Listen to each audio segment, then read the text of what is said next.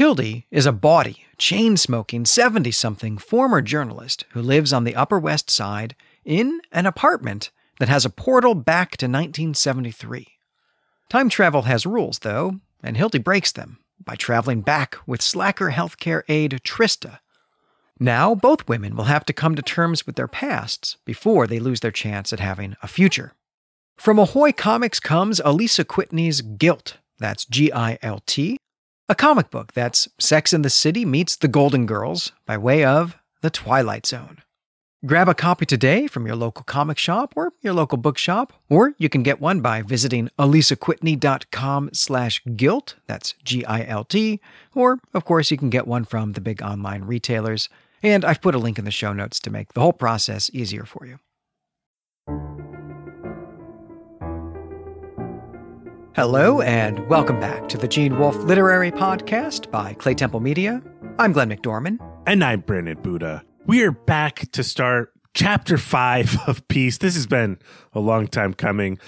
This chapter, we're only doing 4 episodes for the recap, and then we're doing a singular discussion episode. I can't imagine this will be 2 discussion episodes. But this first recap, the episode today, is going to be covering pages 283 to 290 in the Orb 2012 edition. I'm pretty sure that you have just guaranteed that, in fact, we will have a 3-part discussion for this chapter. That's the way it goes.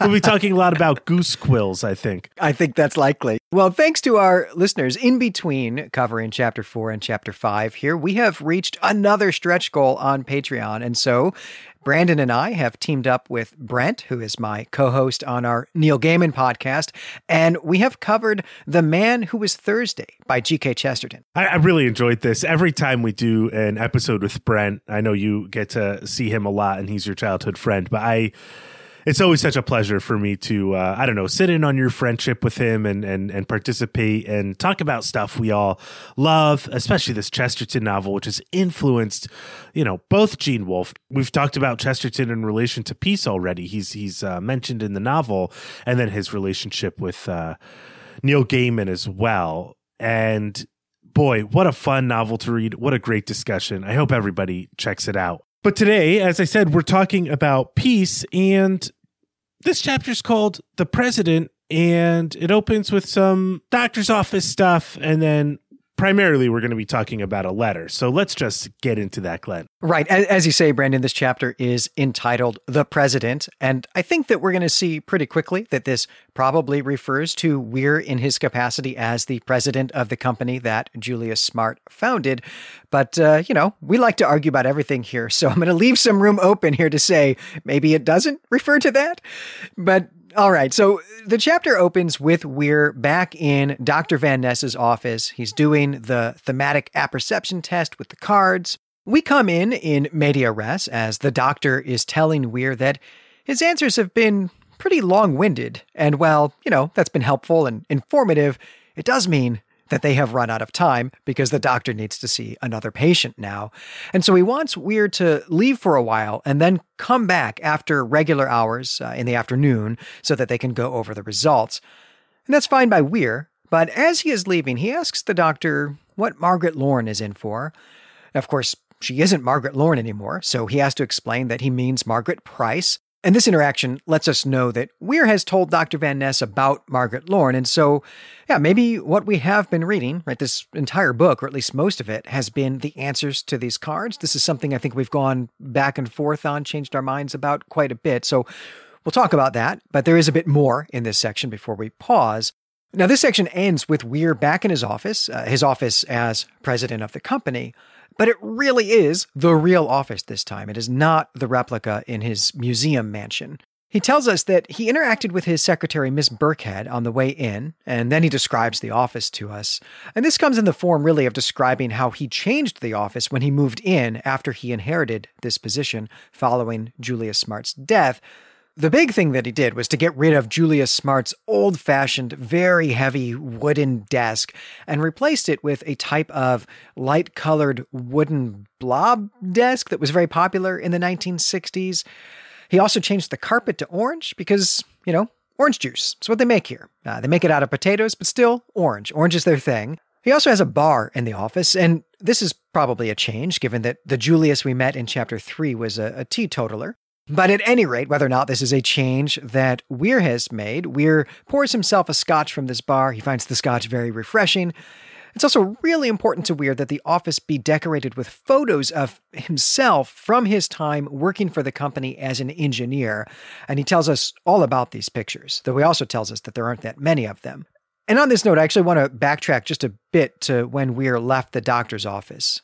When he returned to the waiting room on his way out, he saw some employees of the company, and he asked one of them what he was in for. And Weir says this, "And only afterward did I realize that he thought I was checking up on him." And Brandon, I just wasn't sure about the meaning of this phrase. Is your understanding of this that the employee was worried that the boss was asking him why he wasn't at work? Like the boss was trying to make sure it was really a serious reason to take time off work? Yeah, I mean, that is my understanding here. This is a classic managerial euphemism, I think. And we're going to see more throughout the chapter how people interact with Weir. And we're going to have to make sense of Weir's sort of objective reporting of just the way people interact with him as boss. But I mean, back to this moment. Yeah, as I said, it's a euphemistic type of engagement, like, oh, are you actually okay? It's like, oh, so-and-so is late for work, so I'm just going to give them a call and make sure they're okay. That's never why a boss is calling. They want to make sure you have a good reason for not being at work. There's a kind of passive aggressiveness to it. There's a weak threat behind this type of euphemism. It's a lame exercise of power. At least that's how I read it. And Weir is aware, I think, in this moment, of the potential for him to come across this way. And maybe he feels bad about it. Like the reason why he's saying this is, oh, people think I'm this rough boss. I'm aware I might come across this way. But honestly, I was just trying to make sure they were okay. And he sort of accepts that he's the boss and people are going to respond to him that way. Yeah, I think it was just the phrase checking up on, which I'm with you. That's a euphemism that bosses use, but they don't usually use it when they're, not talking to the employee. They would say, I wanted to make sure he wasn't malingering or something like that. So the fact that he used the phrase to us, the audience, was sort of confusing to me. And so I just wasn't quite sure how to understand the tone there. But we have seen this type of thing before where Weir is very aware of how people view him now that he is the boss. Right. And it's going to be more evident, as I said, in the way this chapter unfolds as we see the way people think about Weir and engage with him. But I think in this opening section, Weir is telling us something interesting about himself, something that maybe goes back to chapter 1, where Weir, as he remembers his Christmas at his maternal grandfather's house, Mr. Elliot's house, he points out to us that he has always loved oranges. And that moment there, when Weir says this in chapter 1, reminds me of Julius Smart's story, where he says that he has some ideas about oranges that would make people pay attention. What I'm trying to get out here is that as we learn about Weir's office, we also learn that he might be over-identifying with what he's supposed to be doing or performing as the CEO of the orange juice factory. But ultimately, it really does come across as a performance. And maybe he enjoys performing in this way, but he finds relief when he can drink a regular scotch instead of making a screwdriver, which is what he drinks publicly. And he makes a screwdriver with the orange flavored potato powder. So he really tries at least to be what he thinks people expect him to be. I'd personally find that exhausting, but I really do get the feeling that Weir enjoys being accepted. But I would never have an orange rug in my office. That's a bridge too far. Yeah, no, I would never do that. And hey, the good news is that neither you nor I have any ambition to ever be the president of a company like this, or work there at all. Like, it's just not an ambition we have. So we're fine. We're good on that count. Yeah, though we're often good at acting, I think, against our ambitions. So who knows? We might end up in a factory like this one day. I do. Yeah, I think you've just dared us to start our own orange juice company, which I don't know. That could be an experiment. That could be an experiment. experiment. It would fail, I think, rather quickly. So I have one thing to say about the Dr. Van Ness business. Yeah, Glenn, you pointed out this card stuff. I think we're going to save that either for the Chapter 5 wrap-up episode or our total wrap-up episode when we think about the structure of the novel. But what interests me about this Dr. Van Ness business is the way that Weir shifts his interests purely to Margaret Lorne, when in Chapter 1, he's super interested in Sherry Gold, even though he does ask about Mrs. Price. So now he's really interested about why Mrs. Price was in the waiting room. And that's kind of all we'll get about Margaret Lorne, I guess, for the novel. That's pretty strange, I think. That's a strange note to end on, though we got a lot about her in the last chapter. In any event, this section and this chapter really are preoccupied with things other than Weir's love life. So I feel like last chapter might have been the chapter that was more emblematic of Weir's love life. This chapter is something else entirely. Yeah, I think this is very similar to the first chapter in that regard, where the middle chapters 2, 3, and 4 of this book have really been focused on Weir's love life in various ways, and then the bookend don't really have that. But as you say, we will quickly be indulging ourselves in a forum to talk about the structure of this book at greater length. So I will table it till then. Right. Well, the rest of what we're covering on this episode is going to come in the form of a letter written to Weir. It is a letter that is sitting on his desk, and this is an image that we've had before in this book, the letter or letters on the desk. The letter comes from Charles Turner, who is the dog boy from Julius Smart's story back in Chapter 3 and who had shown up at the plant in Chapter 4. And the letter opens by thanking Weir for the nice time that he showed him during that encounter back in Chapter 4. And then there's some small talk about life as a carny, but the bulk of the letter is an incredibly sad, incredibly tragic story.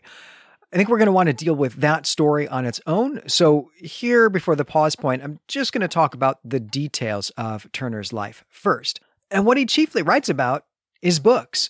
Books are a big deal for carnies because they can't afford and also don't have the space for nice books.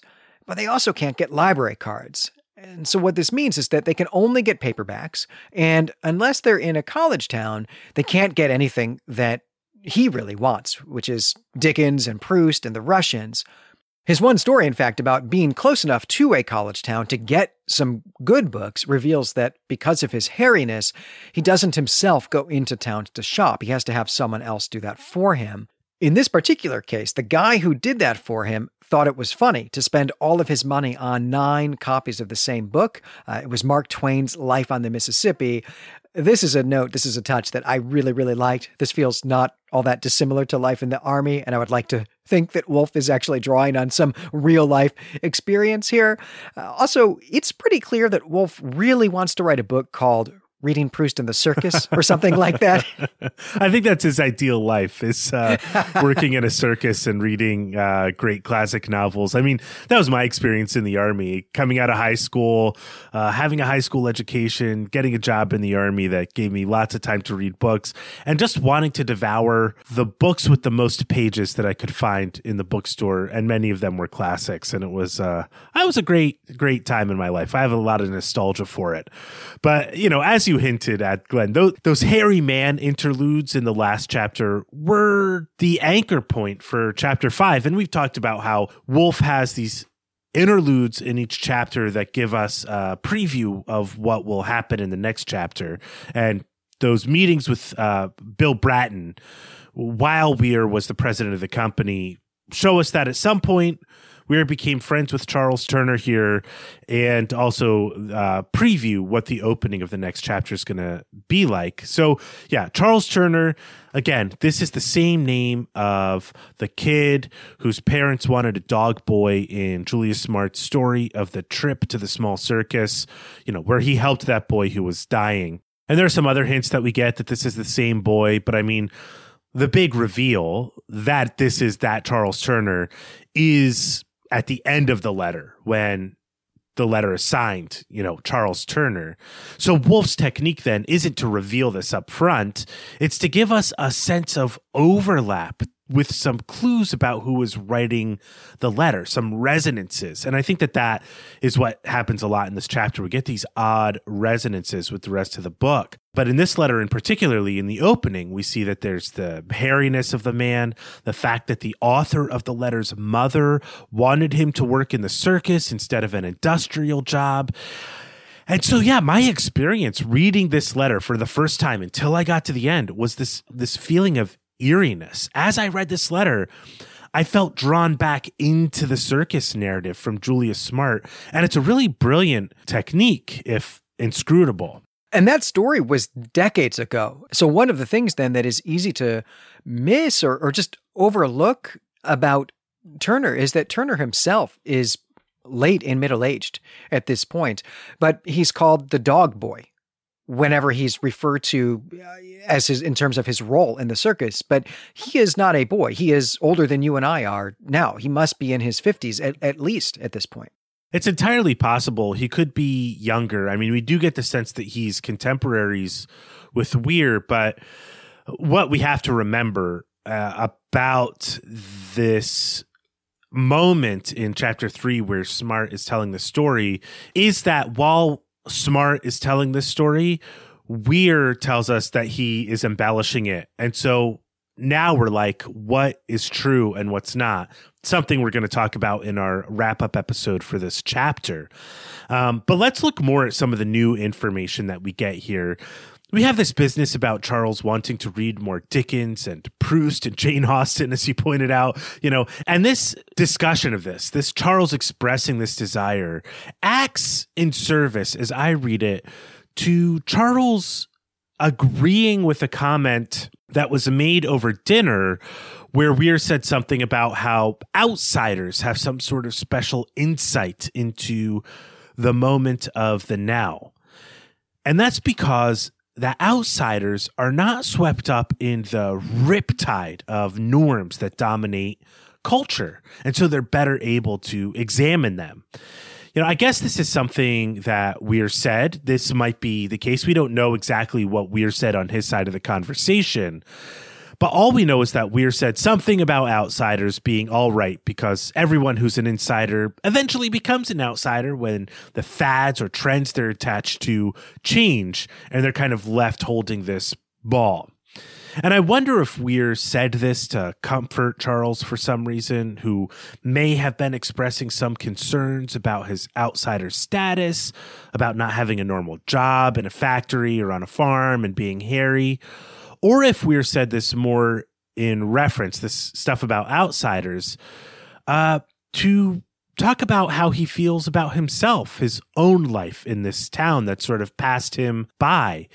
But still, it seems as though this section of the letter is meant to reveal something to us about Weir's friendship and his ability to have friends more than it's about the books that Charles Turner wishes to read. And I think there's a longing here. I think that Weir has a sense that maybe he would have liked to have been a carny too, that his life is not the life that maybe he planned out for himself, though he did plan out a life for him and Margaret Lorne, of course, that then didn't get to happen. And without that happening, perhaps he might actually have just liked to have joined a circus, to run away and join a circus, which is, at least in the middle part and early part of the 20th century, was a thing that most kids felt as a desire, as an impulse at some point. And so I think all of this discussion about freedom and being outside or inside and how that changes your perception and so on betrays some longing, though it's the type of longing that, is the grass is always greener on the other side. Absolutely. And we've brought up maybe too many times how this novel is the middle section or the bulk of It's a Wonderful Life, right? Where this novel is the part of the movie where Jimmy Stewart's character has died and is seeing what has happened to the town. And that's kind of the feeling you get from reading this novel, is that Weir has missed the stuff that he wishes he could have done. And so he's always thinking about what could have been with Margaret Lorne, with the town, with his life if his parents had stayed. And so he's always thinking about these missed opportunities. But I want to return to the books that Charles Turner talks about. And I don't think it's an accident that we're told that Charles Turner got 9 copies of Life on the Mississippi. I mean, that novel or memoir really could have been an influence on Woolf's conception of this novel, Peace. I've not read Life on the Mississippi. I've read actually too little Mark Twain, but from what I've read about Life on the Mississippi, I gather that it's a memoir about how Samuel Clemens came to be a riverboat captain on the Mississippi. In that book, the river itself and the region around the river is the sort of main character. There's lots of scenic descriptions, and most importantly, perhaps in terms of overlap, Twain's narrative is intertwined with tall tales. And maybe that's why, as I said, we get this 9 copies here of the book. It could be read, as a classic bit of Woolfian misdirect. This guy's playing a joke on this other guy, and we don't need to look too closely at the man behind the curtain. But I do think that Woolf is saying, hey, I had some of this kind of writing on my mind when I was thinking about writing Peace. No, I think he absolutely did, right? I mean, Mark Twain is the American writer. Certainly that was true at the time that Woolf was writing Peace. I think we might have some other candidates for that now, because it's been almost 50 years, I guess, actually, at this point. It's hard to believe, yes, but yeah, 50 years nearly since this novel was published. Yeah. And so I think that definitely he had that in mind, just in terms of that Peace is a book about America and Americana. That's Twain's whole oeuvre, and this is the book that is a memoir rather than a novel. But I also think that this idea of wandering up and down this river in this boat where, you're constantly journeying, and that journey is really a self-contained world. It's the whole thing, is a metaphor for what Woolf is doing here in Peace as well. It's also a kind of metaphor for what it is to be in the circus as well. So I think that is really the perfect choice. It is also one of only 3 books by Twain that I have read. So I've read one more than you have. I think the other 2 are probably the same, right? It's Huck Finn and Tom Sawyer, right? Yeah. And I feel like I need to know Mark Twain better than I actually do. So I would love some suggestions from listeners, especially if there's something speculative that we could fit in on, I don't know, Elder Sign, I guess, or ATOS would be great to know. But okay, let's actually get to this episode that Turner really wants to tell Weir about, the actual heart of this letter. And this is the story of a teenage girl named Doris. Her mother has been dead for a while, and now her father has just died. Her father had a wife before he married Doris's mother, and that woman runs the restaurant at the carnival. It's burgers and fries, mainly, it seems. But anyway, before he died, Doris's father instructed her to go live with his first wife because he's been sending her a lot of money as support for the daughters they had together. So now Doris is here at the carnival in what is basically going to be a wicked stepmother story. This woman is named Mrs. Mason, and although she only runs the restaurant here, that's what she does, she has quite a bit of power and influence, clout maybe, because one of her daughters is a big attraction in what is called the Girl Show. And the Girl Show is exactly what you think it is. It is a strip club that operates within the carnival. Now, of course, Mrs. Mason resents the fact that Mr. Mason left her for another woman. She hates this girl, and she really does treat her like Cinderella. She makes her do all sorts of chores and jobs that she's never made any other employee do, and is generally just trying to make life miserable for Doris. Now, Charles Turner wants to help Doris, and so he's trying to set her up romantically with the carnival's giant, who is a shy young man. But before that really gets a chance to get going, another woman who knew Mr. Mason shows up at the carnival. She had heard from Mr. Mason before he died, and Mr. Mason had asked her to check on Doris if the carnival ever got near where she lives, and hey, it has. So she takes Doris out and buys Doris some nice clothes, and something about this really upsets Mrs. Mason. And although Turner doesn't know what started it, Mrs. Mason wound up beating Doris with a hot frying pan, and she did this in front of other people. And so people tried to intervene, and then just a big general fight broke out all over the circus. And then a few days after that, Doris killed herself. She secretly went to the electrical wagon, and she purposefully electrocuted herself and died. And that's Turner's story. That's the end of the letter. It's also where we're going to break today. Yeah, this all feels very important to the novel. It feels like we should know who these characters are, like we're supposed to know who they are because we've met them before and this is them in disguise or something, but I can't place any of these characters, Doris or Mrs. Mason or Candy or Mr. Mason, because I have no idea how Weir could know them. And I think we get this feeling of like we should be familiar here because in the letter, Charles Turner says that he and Weir were catching up at dinner about some folks that, at least the way it could be read, that they apparently knew in common. Yeah, it's very strange. I think that we have to imagine that Charles Turner knows about Julius Smart, right? Knows that Julius Smart, in his brief stint in Florida as a chemist, as a druggist, saved his life and feels some kind of obligation to him or some kind of relationship to him. And or maybe this is actually something that his parents felt. And so whenever the circus has gone through Cashensville, they have stopped and caught up with Julius Smart, perhaps, I don't know, giving him a present, taking him out to dinner or something like that to show their perpetual gratitude. And so this is something that Weir has actually been involved in over the course of his life, and so does actually know Charlie Turner. Charlie Turner is someone he's seen every 5 years of his life or something like that, and has heard about the circus, maybe gone to the circus and so on.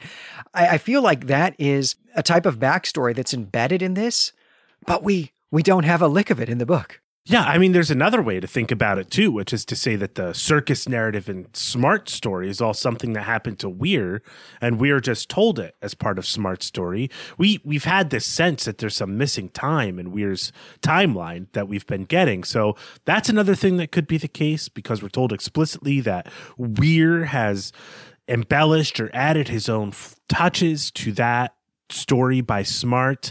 There's another way to think about it, which is to say that Weir met this circus crew as a result of Bill Bratton's suggestion that the Orange Juice Company, named by Aunt Olivia, that they hire a small circus with a mechanical elephant as part of some sort of mail-in promotion for the juice, and that happened very early on in Weir's career as president, and he hit it off with the dog boy and learned about the story and learned that some chemist saved him, decades ago, and put that in Smart's story. It's impossible to know. The point is, none of this backstory stuff is actually dealing with the content of the letter. But I think the reaction to reading this letter is really important, because I think it might not just be putting me on my back foot, but I think any reader might feel the same way I do. Feel like they're missing something huge when getting this information. I agree completely. This feels like it ought to be the start of a book or the start of some other story, but we're, just a few dozen pages away from the end of this book. So it's a very strange choice to put this in here. And we're going to have a lot of work to do, I think, in the discussion for this chapter to try to really unpack this. Absolutely. But let's talk about this story itself. It does, as you pointed out, Glenn, have a real kind of Cinderella feel to it. It's got a girl coming to stay with a wicked stepmother and two stepsisters who kind of try to destroy their stepsister. One of them tries to get her to turn tricks, which doesn't happen in the Grimm fairy tale, but really terrible stuff does happen. And then there's, a decent guy who could take her away from all this. There's a fairy godmother type of character. But this story in piece here in the letter has no happy ending. Doris kills herself. She endures the punishment and realizes there's no escape from it. It's a really cynical story, especially when you consider that just at the start of the letter, Charles is trying to get Weir some naked or pornographic pictures of Candy, who is totally complicit in Doris's death. Like, it seems as though that's a really strange move to make in writing a letter, that Charles is telling Weir that the woman he's getting naked pictures of is like really good at kicking guys in the balls and like beating women. It's a really strange move to make. It seems incongruous, that's for sure, right? Yes, like we're clearly supposed word. to not like this person, but yeah, you should check out how sexually attractive she is. Here's some great pictures.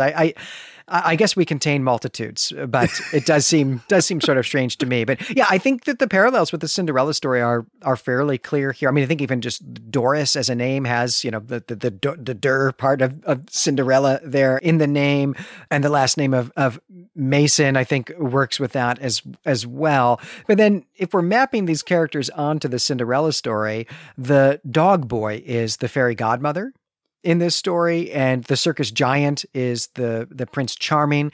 But of course, yeah, this story does not have a happy ending. There's no glass slipper. There's no happily ever after. It's much more realistic, right? It's much more like the type of life that a stepsister, a stepdaughter would actually be experiencing in this early modern world, the early modern world of the Grimm brothers fairy tale, than the actual fairy tale, escapism has. And it feels dark. Yeah, this letter is really strange. I mean, but at the end of the day, what it seems like is that the people that Weir was interested in, whether or not he knew them in common, they were known in common with Charles, that Weir was interested in the girls in the strip show, and then also the Masons.